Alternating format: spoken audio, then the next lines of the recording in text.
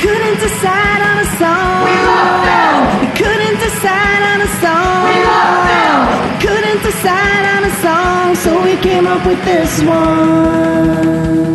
Hey everybody, welcome to episode 34 of the Go Gorilla Filmcast, your source for all things indie film. I am one of your hosts, Sashia Dumont. I'm another host, Paul Robinson, and guess what? We have a guest today. Another guest. We have one of the contestants from Robert Rodriguez's Rebel Without a Crew. Yes. Mr. Alejandro Montoya Marin. Thank you for coming on the show, sir. Thank you for inviting me, guys. Always a fun time. Okay, so we were pretty much starting the interview not recording because we just immediately started talking to each other. Just when you get those people that you can just instantly talk shop with, it's great. Hey, we've never met. Let's talk about things for hours. Yeah. We just started chatting, and then you were like, whoa, let's save this for the time. All right, so you filmed on the show. Yes. Which we've talked about a couple times on several episodes. So if you haven't watched it, like get on it already. How many times do we have to tell you? So, I mean, I'm sure you've probably talked about this a lot, so you may be sick of it. I don't know. Yeah. But, you know, if you can just give us a little bit of what that experience was like. Oh, man. I mean, obviously, when you talk about something, you're just like, oh, here we go again. But it's one of those experiences that you'll always live with. You know how photo books, kids now, I mean, they everything is in their phones. Mm-hmm. But you know, when they had like photo albums, like that's how we used to see our memories. And now, like, this is something I'll be able to go back and see. And it's the behind the scenes of meeting other 4 filmmakers, getting to shoot my first feature film and meeting one of my idols. So no, I'm always thankful for it. And it's basically a show where Robert chose 5 filmmakers to do what he did back in 1992, which is make their first feature film from 7K, no crew, in 14 days. And I was lucky to be one of the contestants, and I did an action comedy called Monday. You know, one of the things that I loved about the show is that it wasn't like competition based. You know, it was just like, here's a bunch of money, make your stuff, and then we're kind of celebrating the fact that, you know, on one hand, it's how tough is it to make a feature film under these constraints, but on the other hand, you have like, look at how much more you can do with that money these days. Yeah. So, but that was my main thing. I was like, I love that it's not competition based. It's just about the process of it, you know, because so many of the, like, you see the other ones like Project Greenlight, and it just feels like a competition. Like you have all these people coming in, you know, trying to get like, who's the best filmmaker to get the script and all this stuff. And this was just purely about filmmaking, which is great. I'm not going to lie. If it was a competition, I remember telling these guys afterwards, I'm like, if this was a competition, you would have seen another side of Alejandro. Hot throat. That would have been me. Like, I'm not talking, you're not my friend. I'm working. Yeah. You know, it's really funny because I said it in jest, but I believe there was a point where one of the contestants didn't get her equipment in time or something. And you like helped her out, and I was like, oh, I don't know if I would have done that. And then he's like, it's not a competition. I was like, oh, that's right. I was like, oh, he's way nicer than I would have been. It was Bola, and I remember that day so much because we were still trying to pin down not locations, but a cast. Mm-hmm. Because they tell you, hey, you gotta have your cast by Friday at 6 p.m. The Saturday was all. Like, it was a photo shoot, it was a podcast, I think. It was just basically promotional stuff. And then Sundays, they obligate you to, like, kind of rest half a day, which no one did. We immediately got to the hotel, but they would take your computer away. Oh, geez. Oh, wow. Yeah, so they're like, you are forced to just relax. But you can't. You're already in that mode of, like, trying to get stuff done. Because it's going to be hell, man. Yeah. Especially because there's no like, well, we'll just shoot it next weekend. It's what you shoot in these 14 days. That's your movie. There's no shooting. There's no reshots or reshoot. Yeah. They were pretty strict with that. I remember one of the contestants like didn't finish transferring the file over in time, and it didn't get to air or something like that. The trailer when they were doing the trailers, right? I think. Yeah, they're pretty strict. It's good though. You need those boundaries sometimes to help you. Like otherwise, you're just going to keep finessing forever. I agree. I think we finished. I think Josh was the first one to finish the movies. I think I was the second one. Mm-hmm. And it's true because when I was watching and I'm like, look, I showed it to a couple of friends. Like, what do you think? People were like, "No, that's great." I mean, obviously, I always get upset because there's a couple of shots that are like minorly out of focus, so I get really, really, really pissed. Oh, of course, you're your own worst critic. Exactly, and then we didn't have a follow focus. We didn't have a monitor, so it's kind of like, man.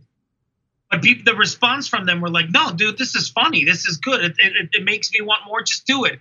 But that's the audience member. You as a director, you lived through that, and you didn't sleep, and you were driving 5 a.m. just like after doing a bunch of work. You're like, no, it's got to be better. Yeah. So I think that there was a deadline, so I could just be like, and there you go. Yeah. Yeah, we definitely. I learned the importance of monitors. You know, when we would shoot something, and then, Paul's shooting it, and then we would get home. And we always go through the footage together. That's like after a shoot, it's usually the following day, because the day of the shoot that we're done, we're like spent. And so the next day we get up, we're like, okay, let's go through all of the footage and let's mark every scene that we want to keep. And, seeing him just be like, I swore that was in focus, because the monitor was so tiny on the actual camera. Yeah, when we shot Allegheny Creek, it was and it was like, he's just like, I swear that was in focus. But, when your monitor is teeny tiny, that looks like it's in focus. So we're like, we need to invest in a monitor. Oh yeah, no, and we tried they tried to make it as authentic, because everyone's like, oh, but Robert and inflation. And our response is so true, because he talked to us about it. He's like, yeah, but I spend 90% of my budget on film. Right. And we're like, I you know what, man? We're all becoming a bunch of complainers nowadays. Yeah. Idiot. And I was just like, hey, man, he's right. Let's stop bitching and just start shooting. Yeah, I mean, you're getting free money to make a film. Yeah, and you get to meet one of the new instigators of independent film, because obviously, John Carpenter, Corbin. But Robert Rodriguez is like, he's in the realm with Tarantino, Wes Anderson, Kevin Smith, and all those. Yep. Bigelow and I forgot the guy from Boyhood and Before Sunset. Oh. Jesus. I'll find out. I forgot his name. Boyhood was that guy. You know that guy who did that thing? I know. And people that are going to be hearing are going to be like, look, Richard Linklater. Yeah. And we met him at South by. Oh, nice. Josh's story was great. We were walking by and he's leaving, and Josh goes, Richard Linklater, thank you for everything you've done. We were already tipsy. We were at the Alito Battle Angel party at South by, and then so we're drinking, we're on the set, and we're having a great time. And then he passes, Richard Linklater, thank you so much for everything you've done. And Richard Linklater turns around, smiles, and puts a face like, who the fuck are you? And then turns around and leaves. That was great. That's awesome. So another more of those Rodriguez proteges, just ignore them. Yeah. It's one of those ridiculous 7K filmmakers. How did you get into it even before, obviously you were making films well before that show came along. So what drew you to filmmaking? And I've always been like a fan of film. Like always. I see my nephews now. Maybe it's the whole iPod and iPad, but they have an iPad and they're watching a movie, and it's like, dude, your attention, your attention span is ridiculous. It's bad.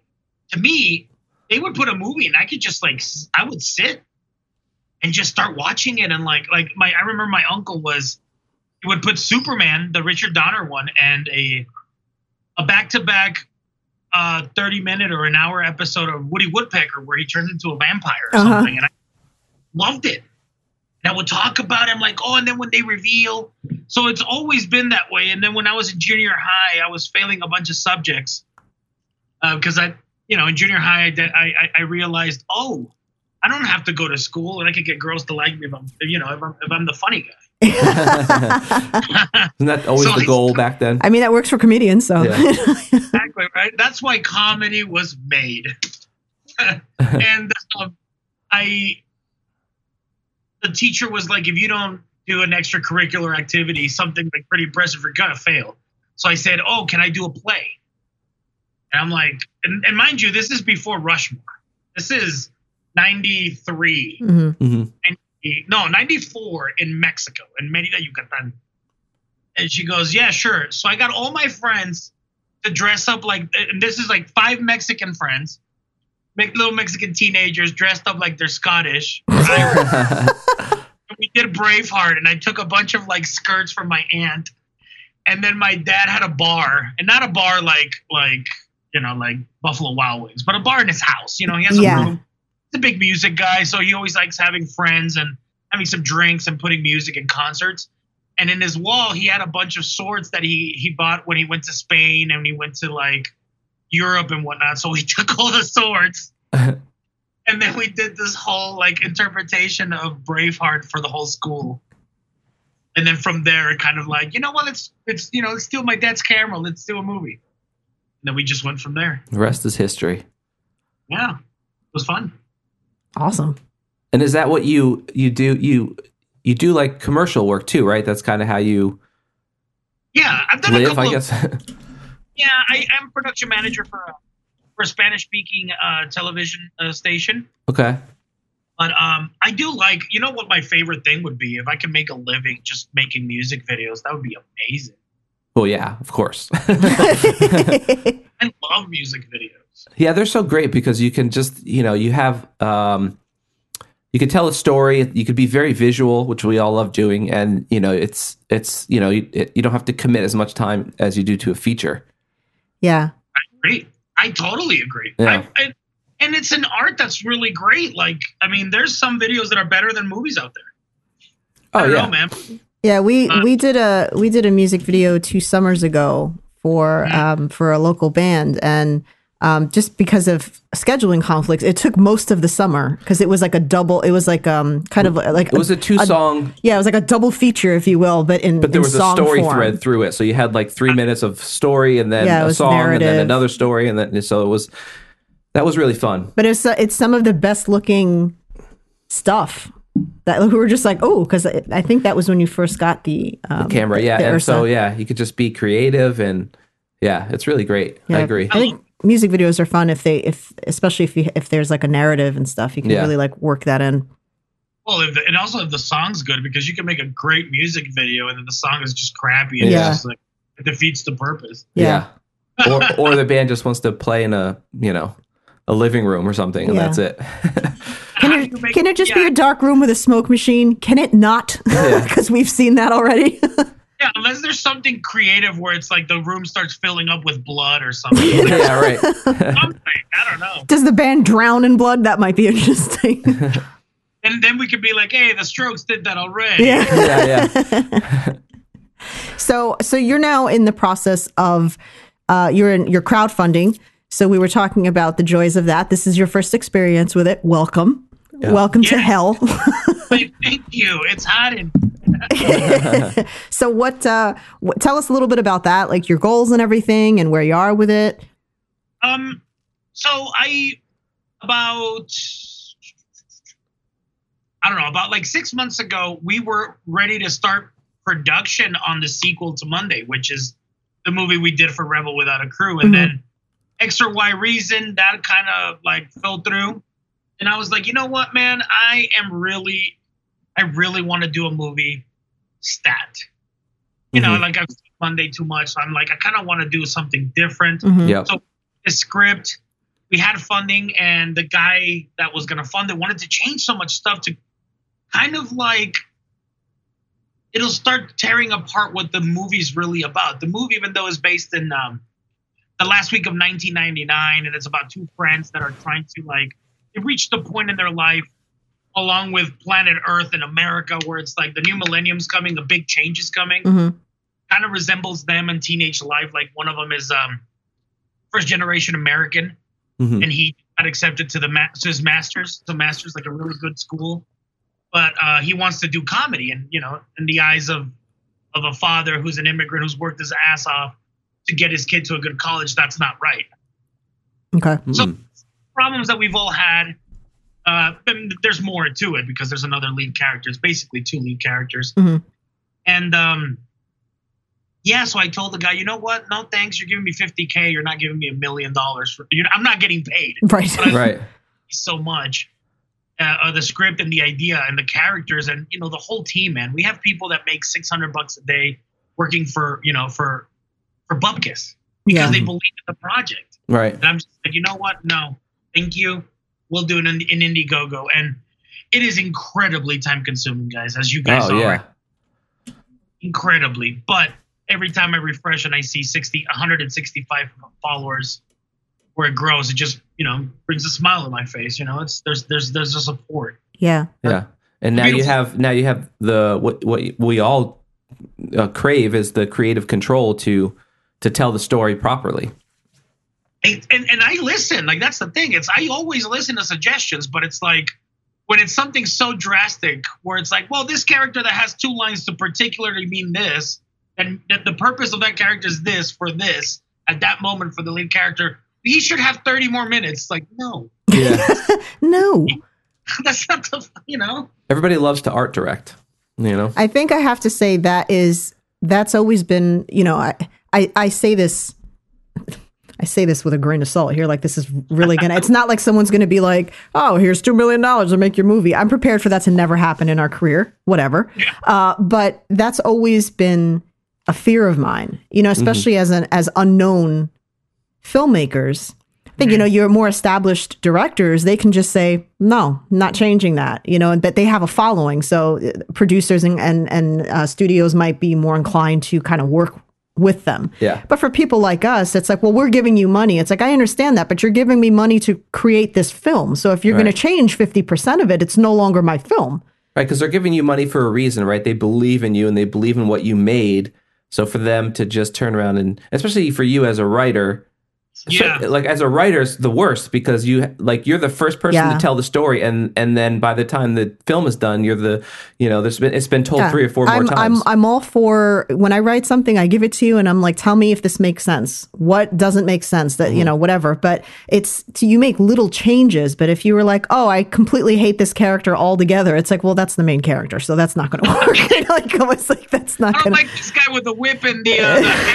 Yeah. This chick with the Bruce Lee suit and the sword, she's not doing it for me. So yeah, that's I don't know. And like you said, now if a studio comes to us and they're like, look, we like this concept. We want to buy it off of you. Yeah. I'm like, you can have it. So this way, you do whatever you want to it. But if I'm actually able to pay off my house, I'll write something else. I can always write more stuff. Right. But if it's something we're creating, that's different. Yeah. I agree. Like, and I told him, like, man, you're giving me $50K, not $1 million. I'm not gonna make I'm not gonna make a living for 6 months to whatever. Right. Like, I'm down to listen, but if you're changing something super pivotal that I think works, it's, you know what? Let's just do another project together and hire me by all means. Right. Yeah. Right. Exactly. Yeah, exactly. If somebody wants that much creative control over it, that's fine.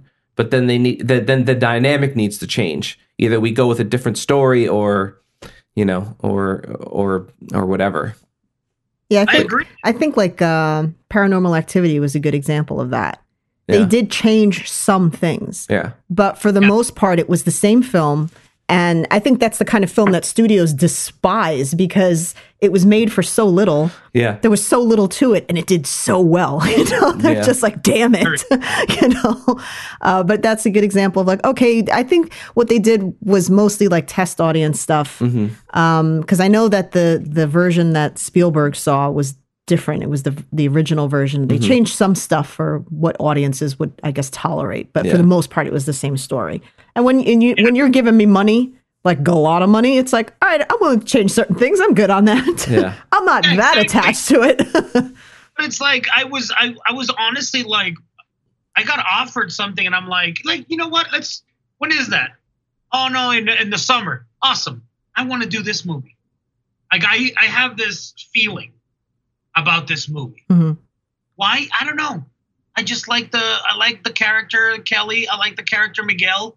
I like the world they live in. I like the music. I mean, we're trying to get music from Liz Phair, Primitive Radio Gods, Archers of Loaf. Like, it's just I don't know. I want to see this movie. Like, this would be if someone would make this movie. Like, Yeah. I'll go see it. You know.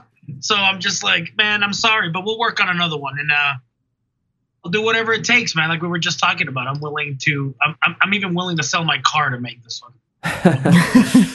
Well, what we were talking about earlier was sacrifices that we make. Obviously, like saying selling your car, and Paul and I have not really had breaks in 12 years. We've gone away on like 2 what would be considered big trips for us, and probably not to other people. They do that yearly. Well, but every day's a vacation with you, baby.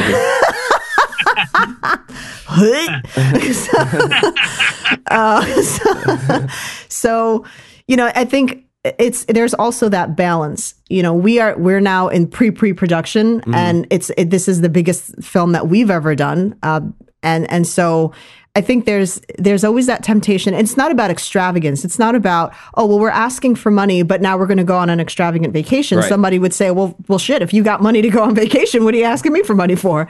But it's just like being able to say, let's take a weekend that has nothing to do with this film. Let's face it, if we go out to dinner, all we're going to be talking about is this film. That's okay. Exactly. But to just kind of decompress, because how effective can I be if I don't have that break? Yeah. You need that step back to be able to look at it from a fresh perspective. Yeah. Either go on vacation or get like a couple massages. It's one or the other. Yeah, right. I agree. And as a filmmaker, you need experiences, or how are you going to portray human emotion? Like you need to go out and you need to get drunk with your significant other and laugh about the mundane things, and how's the hangover, and eating, and then experiencing a museum, and then turning around and seeing, the ocean for the first time. How does that make you? You need experiences to portray that in film. Yeah. Or else we're just mimicking other movies. Yep.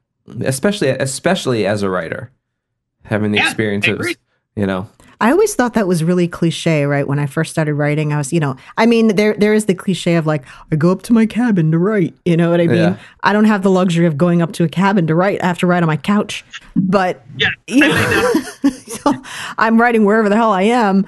But there is like a mindset that you get into. And I have this little, I don't know why, it just became a thing very early on in my writing that I have to write to some kind of background noise. I can't write in silence. And so it's either the TV is on, or I usually have music playing in the background.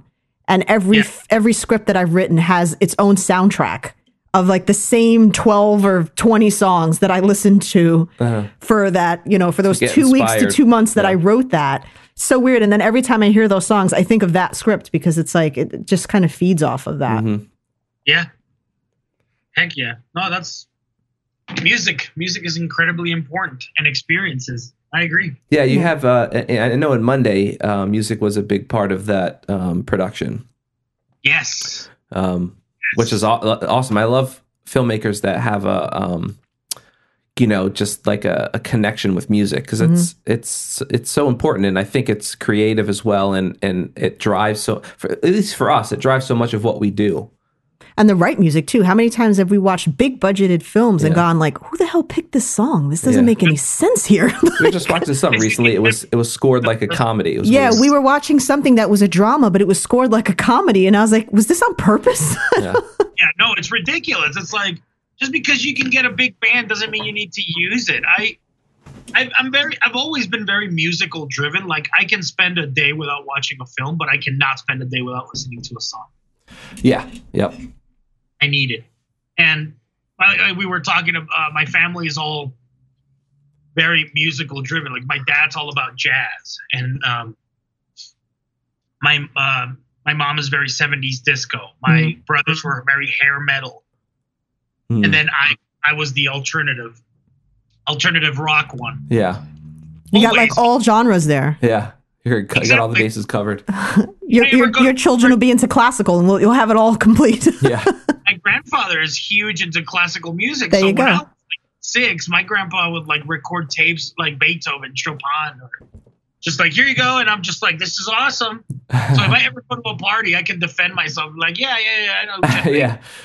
I know who Def Leppard is. Yeah. It's, I noticed that a lot too. People that are really into film and stuff, they usually have a connection to music. And I grew up, my mom was kind of like an ex-hippie.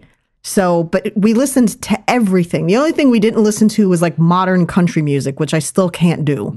But, it was like we would go from bluegrass to like from Zeppelin to Basha to Linda Ronstadt to like all over the place. And I remember like a couple months ago, we used to listen to one of Linda Ronstadt's albums, one of the all Spanish albums. My uncle was from Mexico, and so he, they used to listen to a lot of mariachi and all that stuff, and so I know the whole album, and I hadn't heard it since I was, I don't know, probably 7 years old. And it's like with film, like it all comes back to you. And I was just like rocking out in my car, like one of the songs. And I'm like, oh my God, it's still, it's that variety. I can't deal with like when someone says they only listen to one kind of music. I'm like, that is so boring. It's a cop out, or I feel that they don't want to experiment and try anything new, because I'm not a fan of reggaeton. Yeah, I can't do it either. Not do that shit. But whoever says, "Oh no, hip hop," and I don't like hip hop, it's like, really? You don't like early Kanye, pre-crazy Kanye? You don't like Tribe Called Quest, De La Soul? Oh, I don't like rock, really? You don't like the Beatles, Rolling Stones? I don't like pop. There's so many varieties in that too, right? Like you could say, like, I don't like modern rap, but I'm like 90s rap, because that was my time, Yeah. So it's like I can go back to that, but you can not like certain areas of that music. But for somebody, say just, well, I don't like hip hop. Like, have you listened to every hip hop album out there? Yeah, Tribe Called Quest, De La Soul, Jesus. Right? Yeah. The Far Side. Far Side. Far Side. We're going back. We're kicking it 90s style here. Yeah. So back to the crowdfunding. Like, so what is do you have locations and things like that set up, or do you have your cast and your crew and everything, or? So we have like half of the locations, because we basically paused once when we did that, because I was like, I could keep going, but I'm not doing that. I want to secure the funding, because I want to be 100% that I can pay people. Like, I'm not going to just like, hey guys, welcome to day one. We don't have any money, so you're working for. Like, that is just a scammy and fire festival way of dealing business. Yeah. And I'm not doing that. So as soon as we do that, we'll continue. But cast is like 75% casted. Music is we already have like a preliminary of what songs to use. It's still like we still need like about maybe a month of pre-pro, and we'll be perfect, ready to go. Okay, nice. That's pretty far along. Are you filming in New Mexico, or are you filming somewhere else? We'll be filming in New Mexico and Albuquerque and Austin, Texas. Okay. Only like 2 days in Austin, Texas. But there's this video store. Well, you know what? I'm not going to say anything. Yeah. Don't give it away. Yeah. It's going to be cool. I'm really excited. Video stores. I remember those. Yeah. I miss them. Those are the good old days. I worked at a video store. It was like one of my best jobs. Yeah. I worked at a video store shortly after seeing Clerks. Nice. And I was like, it wasn't far from that movie, to be quite honest. It was a pretty close depiction of what it was like to work at a video store. It was like you worked, but it was more like you were hanging out. Yeah. And you worked. And there was, ironically, where the video store that I worked in, right next door was a deli. So it was like, I was like, this is meant to be. Yeah. Like, great. I'm literally living in this film. You watch The Matrix or whatever, and then you're like, you know what? I can use a sub right now. Yeah. Oh my God. This was even before The Matrix. Yeah. This was like 95. I think I got that job because Matrix, I think, came out like 97 because I remember like just graduating high school when it came out. So this was like from 95 to like 97, I worked there. And it was, you know, from just hanging out and ignoring customers to having to chase out the kids out of the porn section. Yeah. You know, the curtain. The curtain, you know? yeah. You'd see the curtain moving, you're like, get the hell out of there. And they would steal all the boxes. Yeah, they would like steal all the boxes and like just like do whatever they do, you know. And I was like, oh, come on. And everyone always stole the best movies. So we were the video store that never had classic films. Somebody come in and be like, do you have The Godfather? No. We have the box. But someone never brought the movie back because it was all bootleg. Like the whole video store was illegal. So that was great. Jesus. Those are the days. Yeah, those days. I loved them. I loved them. Honestly, if there still would be video stores, I'd still go. I love them. They were doing like a pop-up Blockbuster. Did you hear about that? They're doing like these pop-up Blockbusters where you could actually like go and get movies and they sell the popcorn and all that stuff. Yeah, I would go. I remember that you'd have to go on a Tuesday because that's when new movies came out, right? I think it was a Tuesday. I think so, yeah. And you had to try to get there early before all the new movies were gone. Oh my God, forget Otherwise, you're stuck to the middle of the store with all the older films, which were great as well. Yeah. Well, I would obligate myself to rent a new one, a middle one, and like a really old one. So I can like, and that's the thing. I feel that's why we have more appreciation for movies and we had more patience because going, spending the time there, renting it, heading home, dinner, like an ordeal of an hour and a half. Now it's just beep, let's watch it. Yeah. It's like, I don't like take it off where it's before it's like, ugh, all right, I'll give it a shot. I'll give it more of a shot because it's consumed a lot of my time. Yeah. That's true. Yeah. If we wanted to go to Blockbuster, which was nowhere near our house, we had to walk like, I don't know, like 16 or 17 blocks to the Blockbuster. There was a local video store, but they didn't have everything. And then the Blockbuster, if you wanted stuff there, we had to walk all the way. So if you walked all the way to Blockbuster, you were watching that movie a couple times. Like we have it for 3 days. Watch it 3 times. Yeah. And the adventure of getting to the Blockbuster, you know, and you know, chatting with your friends and just shooting the shit in the street. You someone tells you a story, then this. Oh, I heard about this. Let's rent this movie. Then the way back. It's like, I don't know. It's I miss that when everything was not so easily accessible. The inaccessibility of everything. Right. Yeah. To work for it a little bit. Because then you find a gem and it's like way bigger because you had to like really scrape down the barrel to find it. Like the way I found Goodfellas when I was 10. I'm lying. Mentiroso. No, I was like 12. I was pretty young, but it was like a year or two after it would come out. And the video store that I had two. It was a 2-story one. And one of them was like all the new ones, and in the bottom one was like all the older ones, and there was a section about the Oscars. And I was going through them, and I would rent Oscar winners, and you know that's how I saw a bunch of them. And then I read one where it's like, oh look, it's Scorsese and De Niro. Fuck it, I'll watch it. And that was the first time I saw Goodfellas. And I just couldn't stop talking. Plus, now I think there's so much more criticism on not criticism in a bad way, but like every movie that comes out, you know about it, and you know about it well in advance. Yeah, you're bombarded with trailers and everyone's now a film critic. Like there's some people that I really like. Like I love, you know, Red Letter Media, Ralph.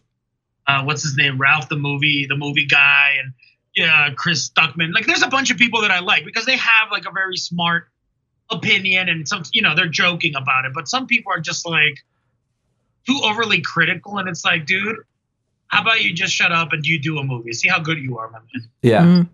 You know, it's like, enjoy the movie. They, you know, and they seem to grade every film on the same you know, with the same scale, and like I'm not going to watch, you know, Avengers the same way that I'm going to watch A Quiet Place. You know what I mean? Those are two totally different experiences, you know.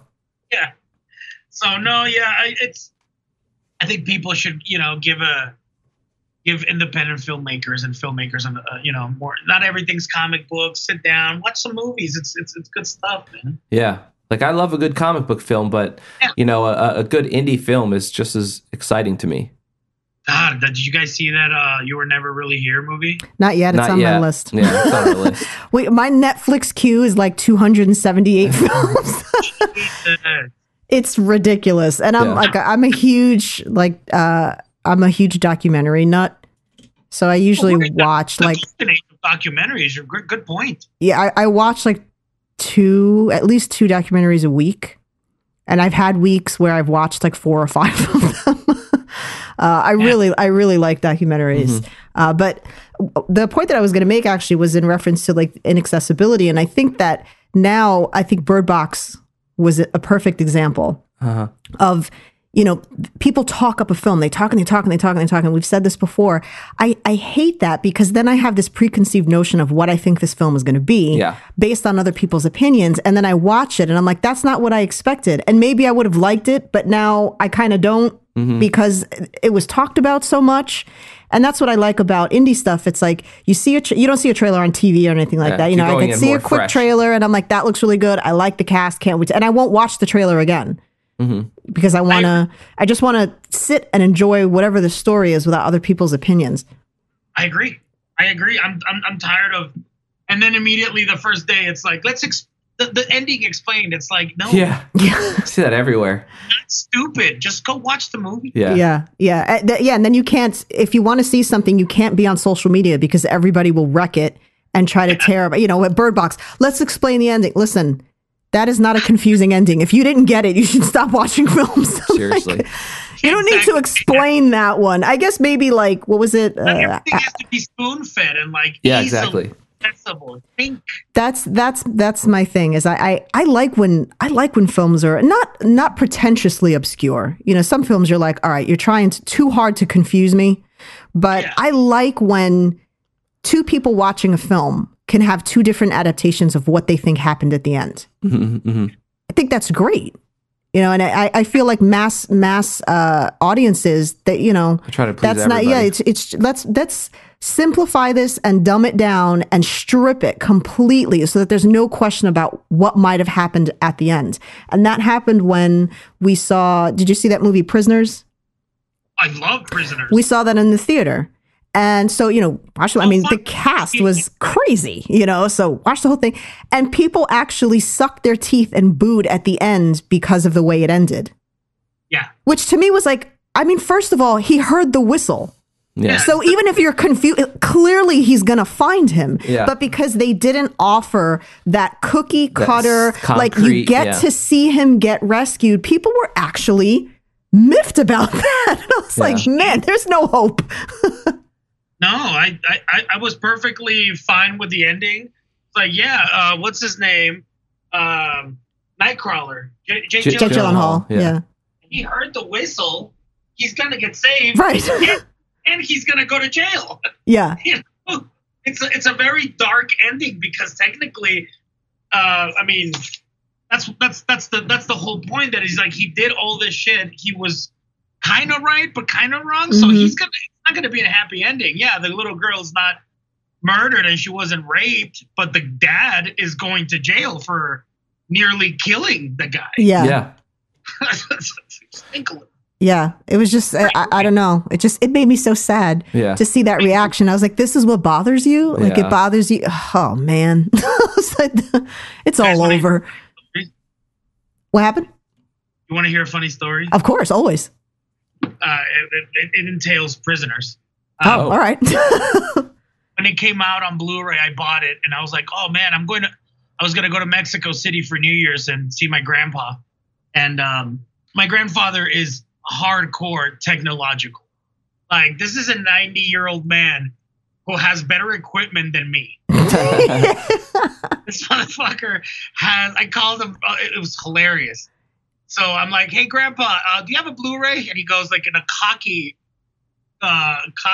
tone, just like, "For what room, son? I have 4. Which one do you?" And I'm like, "Damn!" Like this last week, I called him like, "Hey, Grandpa, do you have a 4K TV?" He goes, "I have 2 actually. They're both curved." Just to fuck with me. So I told him, "Hey, man, I have this movie called Prisoners. I'm gonna bring it." So I brought it. and he was telling me that he has some concerts and Blu-ray and blah blah blah. He's like, you should. He gave me money, like I was still like 5 years old. He goes, go to the video store or whatever, or the store, and buy some movies that you think they could shine in Blu-ray. And I'm like, oh, that's awesome, Grandpa. Like, to me, I felt like I was like 10 years old again, just buying stuff, and it was for him, like big spectacle movies and we watched Prisoners, because I'm like, Grandpa, you're gonna love this, and he goes, I don't want something that's futuristic and superheroes. I'm like, no. So he watches the movie and he loved it. Like, what you think, Grandpa? He's like, that's really good. I'm like, all right. And I put the movie back in my bag. And he goes, leave that on the and I'm like, oh, you want to watch it again? No, I'm gonna keep it. I'm like, what? But this is mine. He's like, it was. He kept Prisoners because he really liked it. Willow doesn't play around. Yeah. No, he doesn't. Damn, I wish my grandfather would just fall asleep watching baseball every time he visited us. Are you kidding me? Well, baseball's a little boring on TV. It's a lot boring. I love it live. There's nothing sexier than that sound of a hit. The connecting hit, it just sounds so cool. Yeah, I went to one game. I went to a game. Yeah, me too. I went to a Mets game. Mm-hmm. I didn't.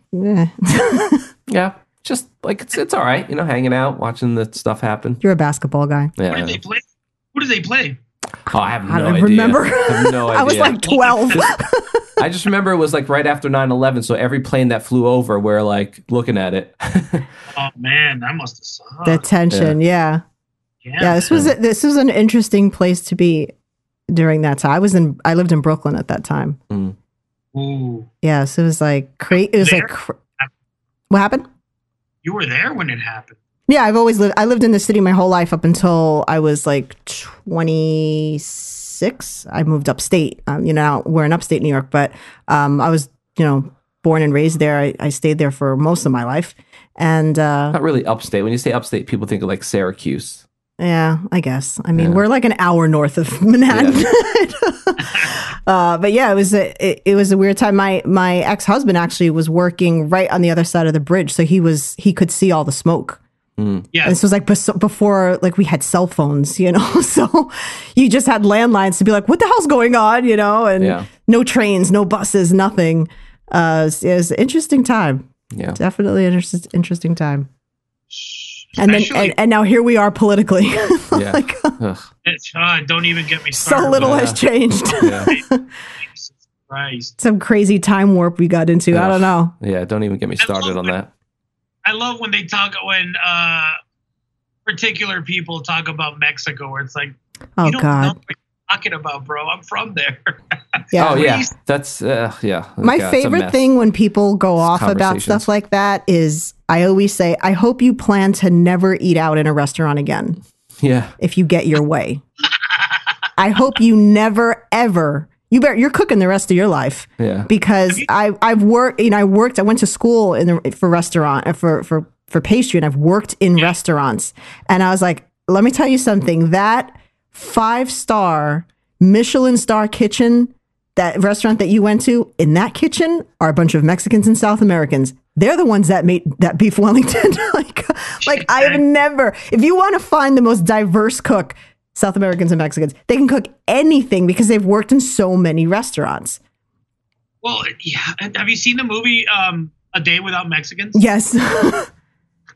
Pretty funny. Yes. Pretty funny. I'm like, like Mexicans, because typically they're going to be like, well, you're inclined to think that. And I'm like, no, man, I feel that what's one of the most beautiful things about this country is, the diversity. Like I love meeting people that are, from different backgrounds, because I feel like I learn about a different culture, and it's just cool, man. Like eating something from another culture, and like, what do you feel like eating today? Well, you know what? Today I want to eat some chow mein. Then what about tomorrow? Tacos. And what about tomorrow? A shawarma. Like, that's fucking awesome. Yeah. Mm-hmm. And I think it just naturally kind of bleeds into filmmaking, right? You need different perspectives to tell different stories. Yeah. 100%, man. That's what makes this country like amazing. It's the fact that we're a country of just like so many backgrounds, but we all ultimately want the same thing, the best for our family, to succeed and to live a pretty comfortable life, or the best life we can. Yeah. So Why stop there? You know what? Where this conversation went reminds me of, ironically, combining both politics and film, was that episode of The Twilight Zone, I Sing the Body Electric. Wasn't that the one? Was I Sing the Body Electric the one where like the town was they were all blaming each other? I haven't seen it. I might be wrong. Perry, if you're listening, you'll know which episode I got wrong. There was an episode where it was like basically a town that basically went against each other within moments because they would find any little thing to criminalize their neighbor. Oh. And it was so ahead of its time. It was, huh?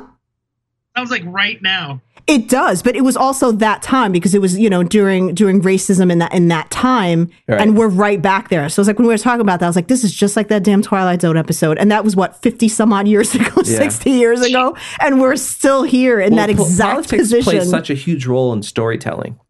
Yeah, you look at, especially like in sci-fi, a lot of sci-fi movies. Yeah, a lot of the classic ones are very politically driven.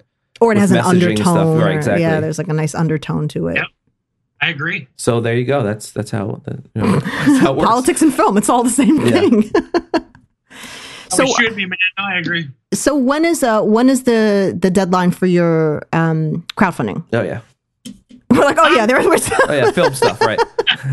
We still have 42 days left, but that shouldn't mean people shouldn't check it out now. Sure. We're trying to, if we get close to the end, and we're very close to the goal, we're going to start production because the movie takes place in the last week of December, so we need to shoot while there's not flowers blooming. And, right. And I want to get the movie done by the summer, so we can start submitting to film festivals, and hopefully people get to see it by end of the year, beginning of next year. Nice. I'm excited. Yeah. And that adds up, but people don't realize that submitting to film festivals is like so much money. Ugh. Yep. And then not only that, but like going and supporting it, and forget it. Yeah. Plane ticket, and sometimes film festivals help you out with the plane ticket and hotels and stuff, but some of them just don't have the budget, or your name is not you're not Coppola, or you're not, what I mean? That's us. right. That's us all the way. Yeah. We usually if it's not within driving distance of a couple of hours, we don't submit because it's like we're not going to be able to go to that. Like DC up or North Carolina. Yeah, it's like DC up to like Maine. That's our cutoff. Yeah. Where are you guys based out of? We're in New York. We're an hour north of Manhattan, so we're like 2 hours from Boston. Yeah. I'm gonna have to go. I screened Monday in New York. I think. Did I let you guys know? No, I don't know. No, you did not. Well, this was in like April of last year. Oh, or something like that. But no, like I really like. Obviously, I would love to go to Tribeca, obviously, but I doubt it. That's the one film festival here that everybody always says that. Oh, maybe you'll make it into Tribeca. I'm like, maybe not. I don't know. My budget's not $2 million. Yeah, exactly. No Film School just had this great podcast about how Cannes, because Cannes like the penultimate fucking film festival, but it's like is it really still a film festival? Do you know what I mean? Like it's all not independent. Budget. Yeah, exactly. It's for people who are established. I don't know if Tribeca's on that same. They kind of trajectory. You kind of got to know people to get in there. Yeah. It's not, It's. But like, there's a film. Like, no, it's hard. It's a festival that's like Sundance. It's right. I don't know if you guys have heard of the Soho Film Festival in New York. Of course. It's great. A great film festival. It's flashy. There's budget. People are great. Good films, great auditoriums where they screen. I'm not kidding. I went once for a short film called Leslie that I did, and Monday now. And I'm going to try to go every time I can. The organizers are awesome. The parties are awesome. I've actually met people that I've worked with. You know how they always say it's about marketing and networking, and then you never fucking hear from these people. And I did. I worked on a commercial in London, and a producer I met there, and I just spoke to him yesterday, and he was helping me with Indiegogo. That's like, cool. no. His name is Angelo, and he's from Italy. He's actually in Italy right now. He's a super nice guy. If you guys get a chance to, his short film is called Cupids. Okay. You should check it out. It's great. But yeah, Soho Film Festival is fantastic. I also want to go to the Hamptons Film Festival. They told me it was really cool. Yeah, I've heard of that one as well. We haven't been to that one. I've wanted to go to Soho because, Well, we're going to go when he puts his film in there. Yeah, well, if he lets us know. I won't tell you that. just don't tell me anything. It's all right. We already stalk him. It's too late. I'm gonna definitely I feel like we were supposed to be wrapped by it, the movie. So I'm gonna try to see. I probably won't be able to submit it this year, but I'll figure something out so we can screen it around that neck of the woods, because I do have a couple of friends, and like Monday I was astonished at the response that Monday got at Soho, because we're not from New York. Yeah. Our music supervisor is, and invited a bunch of people, but then a lot of people just came and we sold out. Like, the theater was 140 people. Oh, nice. So, wow. Cool. I'm like, you know what? I'm coming back to New York. People are incredibly nice, supportive. Why the hell not? Yeah. Yeah. So let us know when you're here, and I'll let you know where the good tacos are. Oh, dude, we're gonna have to go to the. We're gonna definitely go eat tacos and like watch movies and bars, and we gotta go in. What was that place called? The 80s. There's an 80s bar called the Pyramid, or the Egyptian. God, everything's so different here. Like I know 80s, 90s New York, and then where once you left it all, I left, and like the boroughs, the outer boroughs became gentrified. And when I go there, I'm like, where the hell am I? Like, why is there like a hookah bar on like every corner? Like, what is happening? But I'll never fail you food wise in the city. I know all the good food. So that'll definitely happen. Well, we went on enough of a tangent. We could talk to you for 3 hours, and we will after this probably. But we're gonna wrap up. Alejandro, thank you so much for being on. Yeah, man. And tell everybody where they can find your Indiegogo and everything, the name of the film, so that they could donate. Thank you so much for having me, guys. Honestly, this was a lot of fun. They can go to my Instagram. It's my full name. I'm sure you guys will like type it down or something. We'll have a link for everything. All that in the show notes. Tongue twister. Alejandro Montoya, Marin. Yeah. Yes. And then if you go to Indiegogo and you type in Millennium, we're Millennium Bugs. That's our movie. Okay. That's our 90s dramedy film. So if you have $1, $2, $5, whatever, please, whatever you can spare. We've done. We did a 48 that we just it just aired on L Rate Network. We had $300. You can check that out there. Then we did Monday for $7K with no crew. We're asking for 50, and now we have a team. Imagine what we can do if we can get that budget, because the team that I have, man, I'm just like incredibly honored that they're willing to, make less bread to bring this movie to life story. So anything, I promise you will not be disappointed. Awesome. It's a guarantee. Guarantee. Well, we'll give you my Alejandro Montoya stamp. We'll be following you, obviously, and we'll be in touch. And as the production goes along, and when you're done, we'll obviously have you on again, so you can talk about that and when you go through the fests. So thank you so much for being on. Maybe it'll even be in person when he's at a festival. Exactly. It'll be great. It's gonna happen, man. It's gonna happen. I definitely want to screen in New York. I love New York. I really do. I've been there 4 times, and I love it. I try to go there almost every year because I just have a great time. Yeah, it's fun. Cool. Thank you for being on, man. Thanks, man. Thank you, guys. Yeah. That was awesome. Yeah, what a nice guy. What a nice fella. He's a nice boy. He's a nice boy. What a nice boy. He's awesome, man. He's just doing it. He's just doing his thing. That's what you got to do, man. Doing his thing. That's awesome. So yeah, we've been trying to get him on the show for a while, but schedules and crap. But we finally got him on. Yep. Excited to meet up with him if he ever comes this way. Yeah, it'd be cool. I'm excited for tacos. Tacos. Too bad it's not in Stanford, because there's a great taco place in There's Stanford. good tacos in Stanford. Stanford's not that far, but my taco joint in the city is Los Tacos. Yeah. They're so good. Is it the bomb? Sure, Dad. Okay, so let's wrap this up. Yeah. So I actually, I remember A fact check. Fact check. Fact check. Okay. I Sing the Body Electric. I was like, this doesn't sound right. I feel like that's the one with the robotic grandmother, and it was. It was what the hell is it called again? Something about Maple The Street. Monsters Are Due on Maple Street. Yeah. I think it was a season 1 episode. Yeah. Like a little further in.